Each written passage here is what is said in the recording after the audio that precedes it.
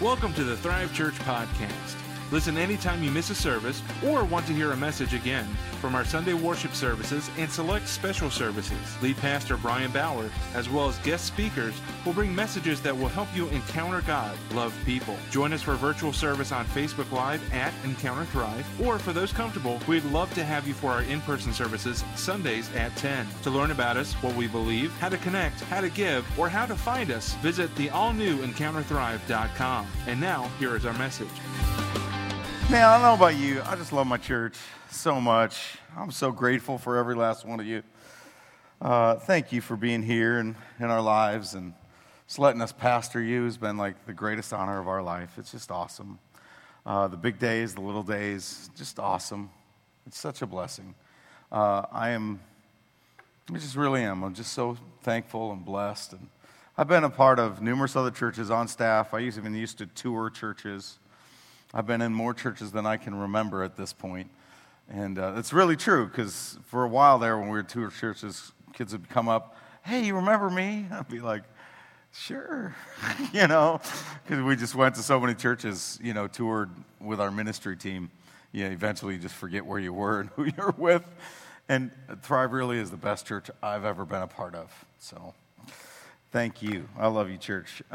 So we're talking through 1 Corinthians. So on that note, we're talking through 1 Corinthians. Not a great church. Struggling church that has a mess of problems. It's amazing. I would argue, you could say the older a church gets, the worse it gets. That's really not true, right? It really has much more to do with obedience and the right heart. No matter how old a church is or not. If they're right with the Lord, if they're seeking God, if they're hungry for God, they're going to be a good church. And if they're not, they're going to be a bad church. If Jesus is number one, they're going to be a good church. And if not, they're going to experience suffer and struggling. And they're also going to avoid the good struggle. They're going to run from good pain. And that's what he starts talking about in 1 Corinthians chapter 4. Before we get to that, quick story. Driving through Texas, a New Yorker collided with a truck carrying a horse. A few months later, he tried to collect damages for his injuries. The insurance company's lawyer said, "How can you claim to have all these injuries?" According to the police report at the time, it said, "You were not hurt." "Look," said the New Yorker, "I was lying on the road in a lot of pain, and I heard someone say the horse had a broken leg. Next thing I know, this Texas Ranger pulls out a gun and shoots the horse, turns to me and says, 'Are you okay?'" Right? How many of us, we don't love pain and struggle and what can come. None of us love running into it. The truth is, this life, it's going to come. Jesus promised it. Trouble will come. That's like one of the promises we don't talk about. We're all like, Philippians 4:13, here we go. And it's like, yeah, do you know who wrote that? And do you know why he wrote it? He didn't say, "I can do all things through Christ who strengthens me," because things were going awesome, because they were going awful, But God used, we're all sitting here today, and the conversation we're having is about that man of God who endured so much and suffered so greatly. Great suffering. Maybe caused by the world, maybe caused by you. I don't know. But whatever it is never, ever wasted. And sometimes, just sometimes, it's even ordained by God in order to improve us. So this message, 1 Corinthians 4 today, is called From Problems to Power. If you want to go to your Bible, 1 Corinthians 4, I've started bringing a physical Bible back to church again. I don't know if you've noticed. I think it's a great idea. And like us reading our Bibles, I'm really onto something here. And so if you have one, my stuff's still in my notes, but there's just something about the Word. And so if you get a chance, and if you are, get it, bring it. And read from it if you can. And also, then he's not lying. It's in there. All right? So I'm starting at verse 8, and we're going to go through verse 13. All right? You think you already have everything you need. You think you're already rich. You've begun to reign in God's kingdom without us. I wish you really were reigning already, and then we'd be reigning with you. Instead, I sometimes think God has put us apostles on display like prisoners of war at the end of a victor's parade, condemned to die. What a pick-me-up Paul's writing there. Just he would not fit, I think, in certain churches today. Anyway, all right. We become a spectacle to the entire world, to people and angels alike. Our dedication to Christ makes us look like fools, but you claim to be so wise in Christ. We're weak, but you're so powerful. You are honored, we're ridiculed. Even now, we go hungry and thirsty. We don't have enough clothes to keep warm. We're often beaten and have no home. We work wearily with our own hands to earn our living. We bless those who curse us, and we're patient with those who abuse us. We appeal gently. Even when evil things are said about us, we're treated like the world's garbage, like everybody's trash, right up to the present moment. He does not have a positive word to say in Corinthians, does he? And he's writing to a church that they are problematic.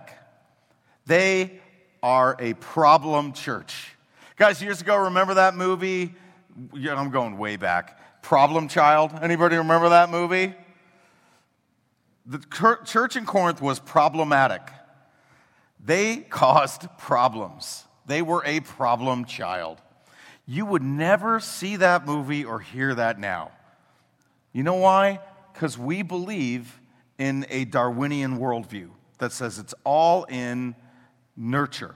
It's almost a Freudian worldview where it's all in how it's raised, right? We don't believe, there's no bad dog, it's just bad owners. That's not true. Okay, there's no bad people, bad kids, just bad parents. Also not entirely true, right? Because it's a both and. We understand God made us in some ways great with his image, but we're also born with a sin nature. We have the capacity for great good. We also have the capacity for great evil. Okay? And that's what makes us different than angels and demons and animals, right? Because we have the power of choice. We are different. We are unique. We're God's design, but we're this hybrid of the spiritual and the natural. And in that hybrid, we have this choice to be good or bad all the time. And not only that, collectively, when we come together, anybody see a large group of people do large good? I would hope so. Maybe not on the news, but I would hope so, right? Of course you have. But anybody ever seen large groups of people do bad? Now we can talk about the news, right? That happens all the time. We've seen large groups of people doing bad who think they're doing good. Well, this church in Corinth is a group of people. They're not super large. But it's a strong church that is meeting consistently, that is living in sin and fighting over stupid stuff and tearing each other down and just living double lives. And Paul basically says, you think you've arrived, and you're just a problem child. You've not arrived at nothing. You're not growing up. And you need to go through some fire to grow up. You need to hear some hard words. You need to be burned a little bit in a good way. Okay, so I like this quote from commentary. In contrast to those on whom Jesus pronounces a blessing, the Corinthians felt no lack. If we go back to the Sermon on the Mount, Jesus talks about blessed are those who mourn, the poor, the suffering. Like it's a list that we don't talk about very often. Let's go back to Philippians 4:13. Okay, let's go back to Philippians 4:13. Paul was beaten, left for dead, stoned, kicked out of the church when he first got into it, blind when he first met Jesus Christ, and also the worst one, celibate. Just awful, beginning to end, rough deal. He was good with the celibate part. If you're like, that's been thrust upon me, that's not God, and it'll come. Okay? Paul chose that life, and it was for him. You're like, the Catholic Church says that. Good for them. I can't do it. Praise God, I got a beautiful wife. So, what we have now is we have the same breakdown. We have the same falling apart of the church because of this cultural indoctrination. See, Corinth was a section or province of Rome, and in this province, people, they thought very highly of themselves. They had great philosophers. They had conquered the known world. They were considered the best of all peoples. And they thought of themselves, what's interesting, like you can become a Christian but not and still be in Corinth, We can still be of the world even though we're supposed to be of Christ. Christ changes our lives, but we're not fully changed. It's kind of like you can take the Israelites out of Egypt, but it's much harder to take the Egypt out of the Israelites. Same thing's happening here. And Paul's trying to tell them, no. The thing you need to deconstruct is not your Christianity, it is your culture. That's what's broken. Your worldview from them is what is wrong. It's not Jesus, and it's not your view of the church. They were fighting over things in the church because that was their mentality. Who is the best philosopher? Who has the greatest mind? Who is the smartest among us? I think it's happening now. Leon Morris said, but it's also possible, I missed the wrong one. He said something, here it is, Western theology could be characterized, Daryl Guter, Western theology could be characterized as a process of explaining why the Sermon on the Mount does not apply to us. We don't want it. We want to be blessed. Okay, let's go back to the list. Blessed are the poor. No, that's not what I meant. We're going to overcome death and see all the dead rise. Blessed are they who mourn. If you think you're going to see everybody rise from the dead who gets sick and dies, you have a messed up theology. I love you. Your theology is wrong. Jesus didn't even do that. He raised some, not most. That being said, can Jesus raise the dead? Yes, all the time, if he wants to. And one day, he will. We will all rise, and the grave will be defeated once and for all. And that's going to be an awesome day. But if you think that's going to happen every time, it's not a correct view. It's a broken view. And I think these ideas that am I culturally comfortable? Do I fit in? Is it going the way I want it to go? That's not the idea. Now, again, there's Christians who would say, well, our job is not to fight culture. No, it isn't. Our job is to follow Jesus. And at times, that's salt and light. We talk about it all the time. Salt and light, if we're the salt of the earth, sometimes that adds flavor, and sometimes it agitates wounds. It does both. That's what it is to follow Jesus. Right now, what I would tell you, if you are a true Christ follower now, you are going to agitate culture more than hold its hand. Because our culture is more anti-Christ than it's ever been. And by that I mean America. It doesn't embrace the ideas of an orthodox biblical Christianity. It just doesn't. And Corinth didn't either. And so Paul's trying to tell them, you're going to have to stop this, and you're going to have to start seeing this through a Christ-following lens. And we're dealing with that now. We're dealing with that type of fallout. Among millennials, 44% claim a biblical worldview. Results from the American Worldview Inventory, however, reveal that just 4% actually have one.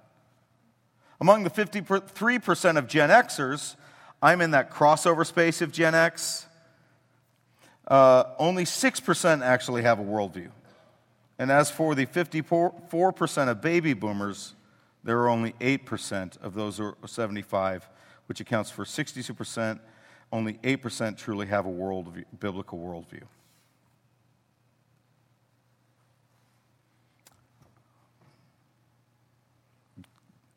As far as being true, biblical, orthodox, Christ-following people, you are in the single digits if you are one. Now, I would argue, if you're here, meeting God, loving on God, in a gym, you're probably on the right mark. You're probably in that lane somewhere, right? You're moving in that direction. But the world around you isn't. Now, again, they're not your enemy, but they're also probably not going to be your friend when it comes to your views. Our job isn't to beat them up with it, but our job also is not to become like them. I read this great quote the other day, and I may mess it up, but it was, Jesus hung out with sinners, but he didn't become like them. And I was like, man, that is good. The sinners changed, not Jesus. See the difference? And that's what happens. Jesus was so loving, but also so firm. Do you honestly think they would have even dared asked him to enter into their sin? No. But they also didn't feel afraid to ask them into their home. That's a powerful dynamic that I think we need to get down a little bit better. Where we are unbelievably hospitable and loving and holy at the same time. And I think God's calling us to that. But it's painful. And sometimes as Christians, God's going to call us into things that are going to begin to burn and hurt us and cause pain for our growth. Those who follow Christ are willing to walk out anything to get closer to the one we walk with. Revelation says it this way, 12:11, they've defeated him by the blood of the Lamb and by their testimony, and they did not love their lives so much they were afraid to die. Some people are like, Christianity is going to be outlawed 1 year from today. I don't think so. I think it'll be a slow fade. And I think it's happening, right? When you have people whose businesses are being sued and taken all the way to the Supreme Court because they just want to hold up a biblical worldview and practice in their life. That's it. For example, and I won't go too far down this road, but the Colorado baker was taken to court. If you don't know, homosexual couple wanted him to make a cake, but he was targeted. It was a group. It wasn't a thing. He even said, I'll do anything. The only thing I can't do is decorate this for your wedding. I'll make you any cake you want. So they took him all the way to the Supreme Court. In the end, he won. So now what's happening? A trans couple is coming in, saying the same thing. And they're destroying his life. Why? Ultimately, does it have anything to do with him? No. Do they hate him? They do. That's hatred. But hatred doesn't usually see itself as hatred. It projects it onto somebody else. That's what's happening. So you can be, how dare they? No. People who are lost and far from Jesus don't understand the truth. But somebody like him says, I know it's going to cost me. And I don't know the guy. I don't know his life. I don't know his walk. I'm not saying we should all watch him on TBN and read his book if he has one. I don't know. That's not what I'm saying. What I am saying is, it's probably cost him just almost about everything, and yet he held his ground. And he did so with humility. There's a guy who probably doesn't love his own life unto death. Like, if that's what it takes, then bring it. I won't say his name because he's in this room, and there was more than one of you. But somebody in this place said to me something during the COVID time, and they just felt like they had to take a stand on a couple of things, not in an arrogant, angry way, just in I won't do this. And that person said to me with tears in his eyes, and it impacted me so much. And I'm just not saying that because I didn't ask them for permission. I remember them just saying to me, a man's got to stand for something. Not somebody who doesn't love his own life unto death. He stood for something. This is a time where you're going to have to say, am I going to stay with Jesus and dig in deeper, or am I going to bail? Am I going to continue to wipe out? But as that comes, you need to know something. You need to know the closer you want to get to Jesus, the holier he's going to want to make you, and the more it's going to hurt. And that's the next process. Purification. Verses 9 to 11 there. He starts saying, instead, I sometimes thank God, we're put as prisoners of war on display. We're condemned to die. We're condemned like fools. We're weak. We're ridiculed. Why? Christ begins to make us look like fools? Maybe. Maybe not. Here's why. Philippians 3:10. Paul wrote this. I want to know Christ and the power of his resurrection, the fellowship of his sufferings, being conformed to him in his death. I want to be like him.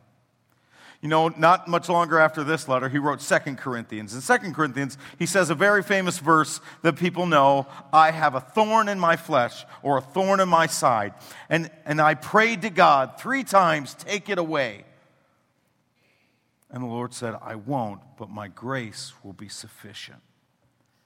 And then a while later, he writes, about 5 or so years later, he writes this letter. I don't reject my suffering. I'm going to lean into it and say, I want to be like you.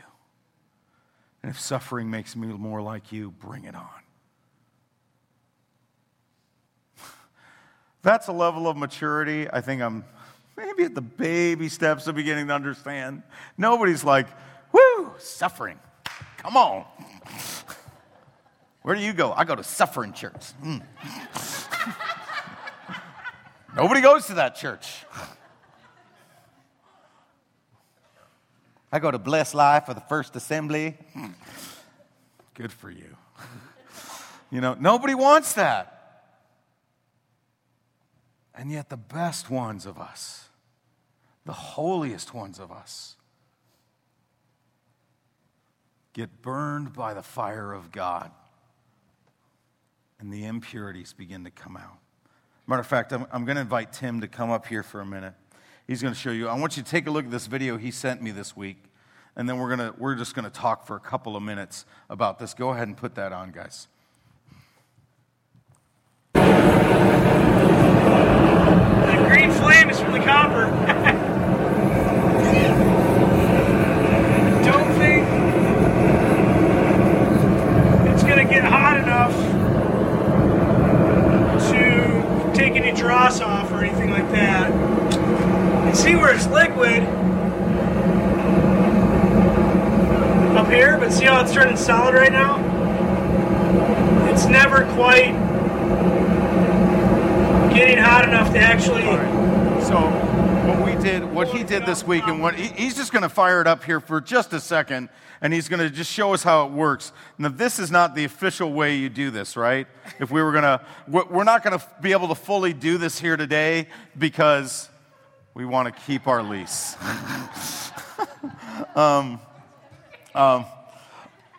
So Tim is becoming a welder, but also, what would you call it, Tim? Like a glassman? Blacksmith. I was like, that didn't sound right.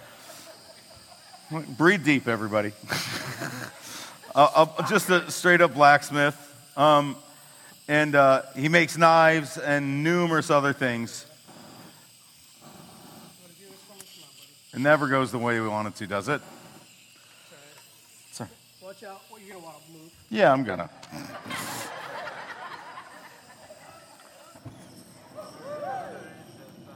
All right, so what is this called here? Forge? It's a forge. Use the mic, because we won't hear you otherwise. This is called the forge. It's a little homemade, I call it a piggy forge. But, so this is what I use to heat steel up to a critical temperature so that it can be malleable and workable. But it also works as a refinery. So what you saw in that video is actually this piece of copper, or these clumps of copper. And what this is called black copper. You can see all the dirt and all the junk and all the impurities on it. It's combinations of tin, all kinds of just dross. Dross is considered a worthless and usable portion that has no real value. And the goal is to get it to something like this, which would be a pure copper ingot. We do the same thing with refining all kinds of precious metals, from gold to silver to what have you. So that's what you witnessed in that video. This is my tool for doing so.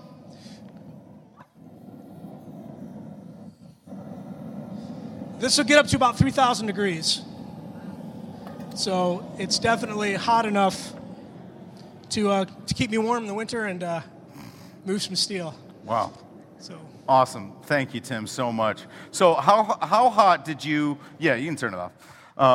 How hot did you get it to, like in that video, just to that was melt probably down? about 2,800 degrees. Copper is a higher melting point than gold. Okay, 2,800 degrees. What's the melting point for gold? I don't quite remember. Excellent. So,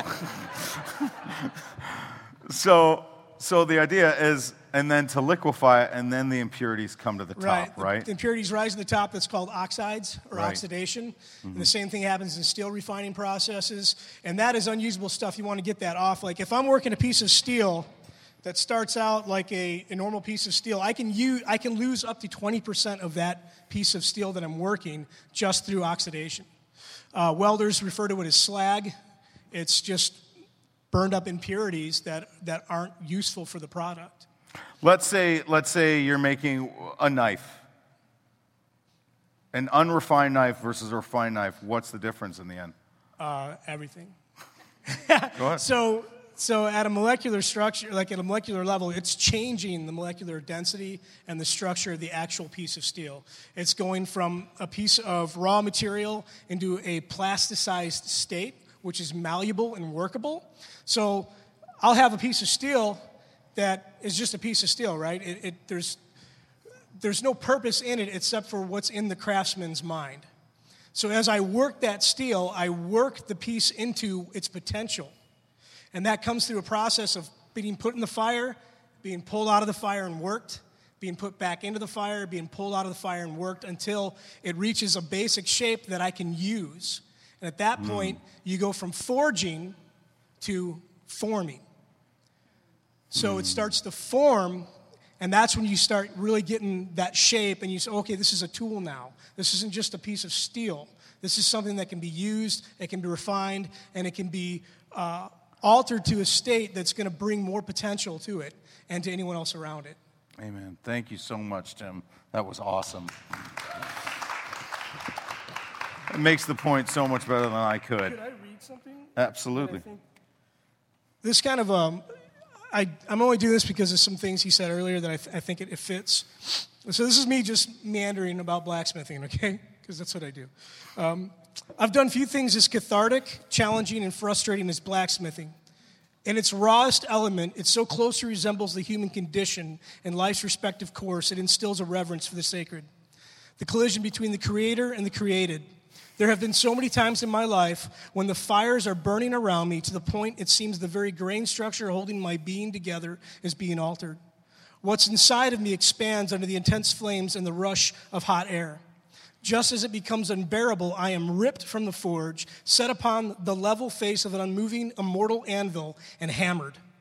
With each blow, contents are either removed, relocated, or reset. What was becomes something else, something that is becoming. At last, the grip and the hammer of the master craftsman has drawn out the unseen potential, a new life, a new creation. The anvil is still the same, its face perfect and sure, despite innumerable blows. The hammer that hit so hard, is no longer an instrument of destructive punishment, but a tool of designation. Forming the completed masterpiece, a life fully as it was intended, formed under forge, friction, and foreknowledge. The trials you have in this life, the pain, the heartache, the tragedy, the hits, the fire, there is a process. Each process will be different. In these times, it's as hard as it may be, ask yourself, what is this working out of me? And choose to believe that the process of pain has a purpose, that there is grace upon grace to be as you are truly intended. This may not be as you have planned or as you have been told, but as you were intended. There is a master craftsman who understands and is intimately invested in you, a sacred life created from the rawest of elements. To others, such elemental things may hold no value. Such thoughts may be reduced to delusion and the imagination of fools. However, to the Maker who sees the end from the beginning, your value is worth every tear, every frustration, and every drop of his own shed blood. Yeah. So good. Thank you, Tim. Wow. Tim and Lex have been friends of Thrive since day one. Thank you, guys. And this is the choice. You can stay here or go here. Put up that verse from Malachi quick, Drew. But who will be able to endure it when he comes? Who will be able to stand and face him when he appears? He will be like a blazing fire that refines metal, or like a strong soap that bleaches clothes. He'll sit like a refiner of silver, burning away the dross.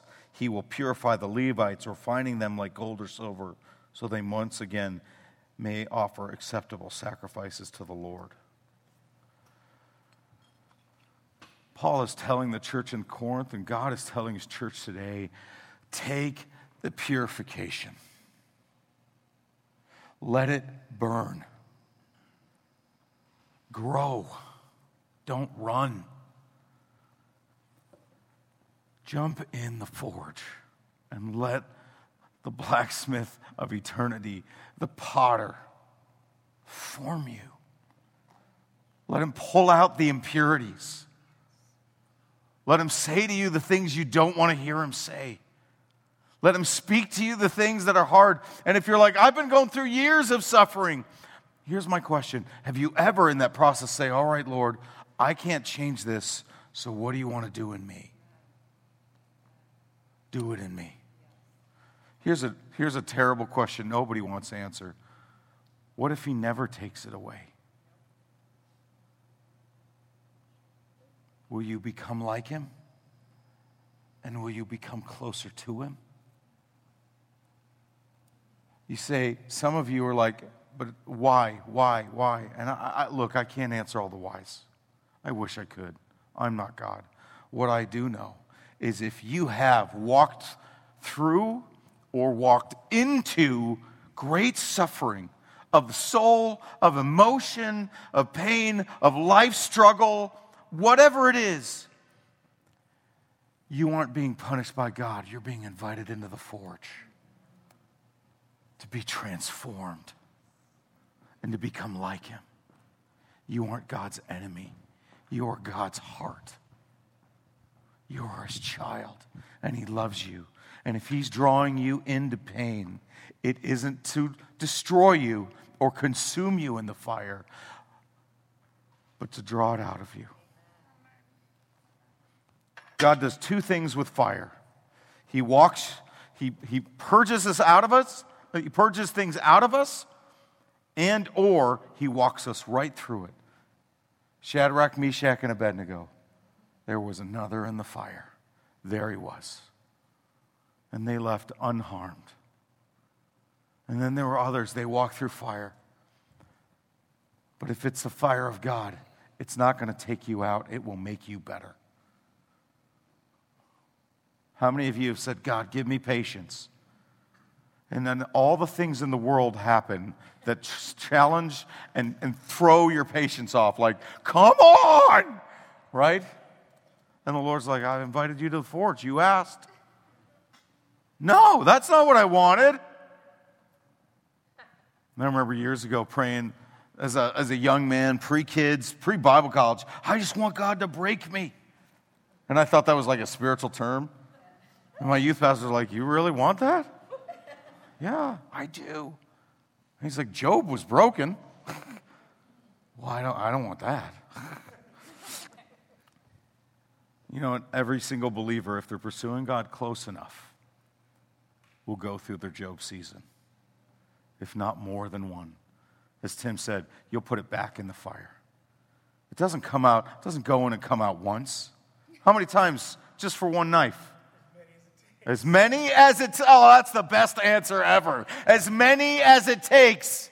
God is patient. You're not. I already learned this lesson. Obviously not. Or you may think you got it down, and the Lord's like, you could know it a little better. And why? Because ultimately, if you go into verse 12 and 13, he's perfecting you. He is sanctifying you. He is pulling the dross out and making you a metal that's able to be used, that will hold. Untested metals break in battle. Tested metal slice through anything and hold strong against others. You become to be perfected. The best leaders begin to walk with people everywhere because they're perfected. They don't live in all this fear anymore and this anxiety. The best people of God become perfected to the point where they don't cut and run at every turn. They're not offended at everything. They're not easily swayed by every move. They don't call everything revival or seek it everywhere they go. They're like, I am with Jesus. I'm in on this, and I will. No matter what happens, I'm in on it. I am with Him. He's everything. So few American Christians like this now. There's so few people like this now. Men and women of valor and honor. I had a friend who he served in Iraq for a season, and he was in several different branches of the military. It's a long story. But he told me the story of occasionally when Navy SEALs would show up at their base, like in Iraq. When a Navy SEAL would show up, they were different. You know, like they were stopping at the base for any number of reasons. They were taking a day or two off. They were resting. They were getting supplies. Probably, usually a combination of all of the above. And he said, you know, they're just different. Their weapons were all like tweaked and changed, so they were perfect for each soldier the way they wanted it to be. Like a normal person couldn't do it, wasn't allowed to do that to their weapon. Navy SEALs, they could do whatever they want. Navy SEAL was there, and it goes, and you know what? The other thing is, you didn't talk to them. Because they looked like warriors, and you didn't want to mess with them. And not only that, they have the ability to get away with a great amount of things the average person could not get away with. They were the elite. They were different. They were perfected. There's a great quote from Spurgeon. On a wall in his bedroom, Spurgeon had a plaque with Isaiah 48:10 on it.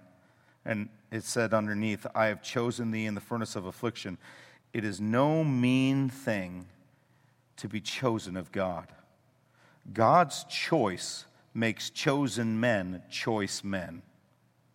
We are chosen not in the palace, but in the furnace. In the furnace, beauty is marred, fashion's destroyed, strength is melted, glory is consumed. Yet here, eternal love reveals its secrets and declares its choice.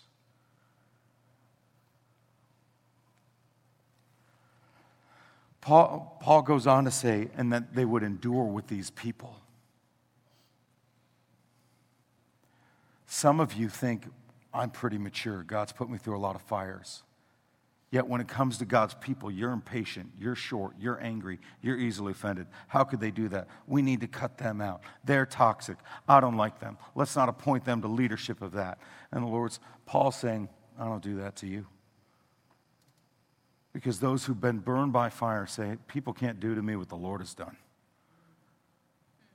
Bring it. If the Lord appointed me, He'll keep me here. If He doesn't want me, He'll take me out.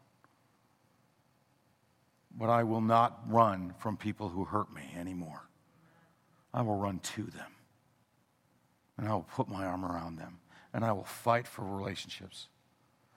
That's what the men and women of God do who are perfected. We put our arms around one another. We don't push each other out. We let the Lord do the refining process in us. And when it does, it's so good. It hurts, but it's so good when it's done. Some of you you're in the fire right now. And it hurts. It's painful. You're like, God, what are you doing? And it's a fair question.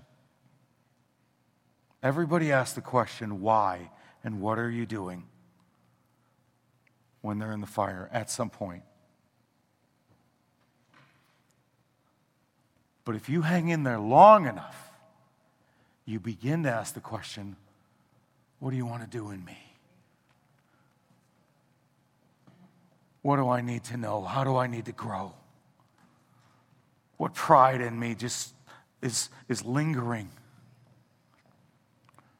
What rebelliousness in me is taking over or I'm refusing to let go of? The forge of God can be so painful, but it's also so awesome. Some of you have walked through or seen tremendous grief. And you would think, God, where are you? Where are you? And so, Pastor Brian, you're saying God did that to me? No. I'm not saying God created the furnace. The furnace isn't the blacksmith. It's just a tool the blacksmith uses.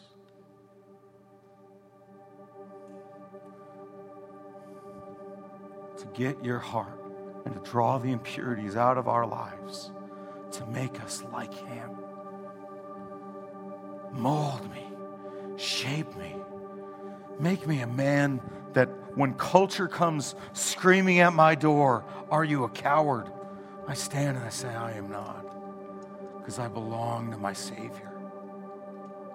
When anger and hatred come creeping up my back and say, you should despise this person, I say, no, I have been forgiven too much and I'm too aware of His forgiveness. When gossip taps me on the shoulder and says, you need to hear this.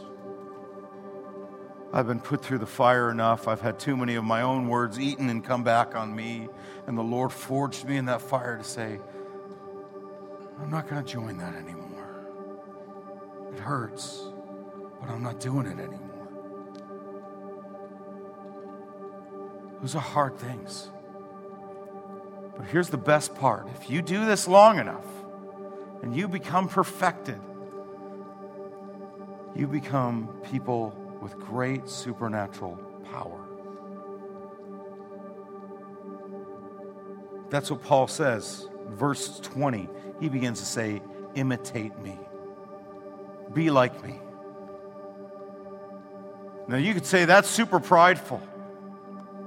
How arrogant of Paul to say that. Paul's been through the fire. He knows. Get behind me. If you were on the battlefield, would you want the newbie soldier who has all the new gear, looks really good, and everybody likes him? Or do you want the Navy SEAL who's seen this battleground before? Which do you want to follow? I don't want the newbie who has all the friends. I want the guy who get me out alive.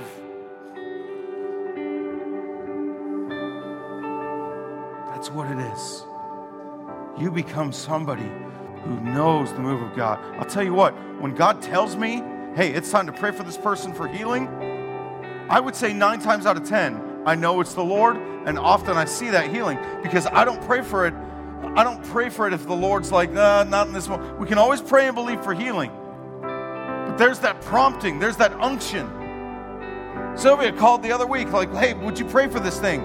Yep, absolutely. And that unction of the Lord is there, that knowledge, that knowing, this is what the Spirit wants to do. In that moment, we pray and we lean into it, and then God worked and God did it. Women pray in our church, and man, I love it. I wish the men would step up to it more. It's like pulling teeth to get men to pray. Well, man, when our women pray, we're about to go to Mardi Gras, a few of us. We need prayer. I don't want to see or partake in anything. And we're not gonna, but I don't want any part of it. We're coming to be the light, not get our light diminished. We need to be perfected. We need to be formed. We need to be made into something. I don't want to ever be an average church. Let's make disciples. Let's become like Jesus. Say, God, do in me the things I've been running from. Make me powerful like you. Are you someone worth following? I mean, honestly, right now, could you say, like somebody, maybe even in this room, say, I want to be on the leadership council of church. That's a good thing to strive for. Leadership's not, but ask yourself, are you the person who belongs there? Not by what you give or how you serve, but the holistic person of who you are. In your job, are you somebody that people look to? And not just because you're good at it, because your character matches your competence. Have you let God form you? Have you let Him change you? Where are you at? Are you in the problematic place? You've just been rejecting God? Just saying, I don't want your changing. I don't want your growing. Nope. I came to know Jesus. I go to church. I'm done. You're not done. You're going to go back in the fire again and again and again throughout your life. Are you being purified? Maybe some of you are right in that moment right now. Some of you, and I see it even in the Spirit. You're like right here, and you're like, and the Lord's like, just let me do the work. Just go into the fire and let Him do the work. Have you been perfected? And are you walking in God's power as you're supposed to be?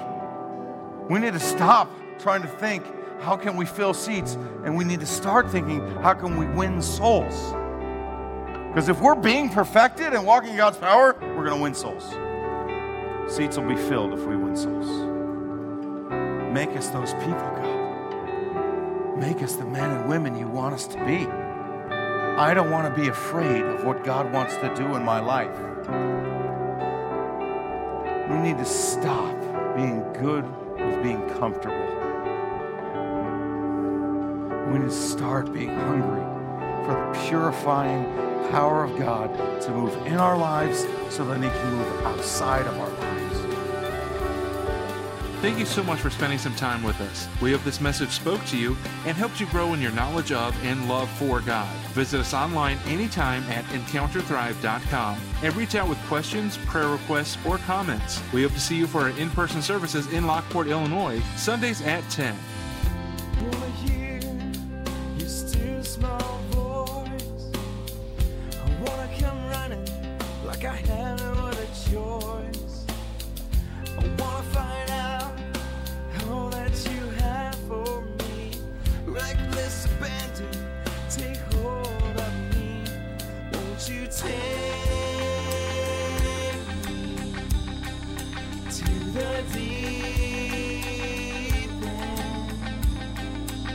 So long.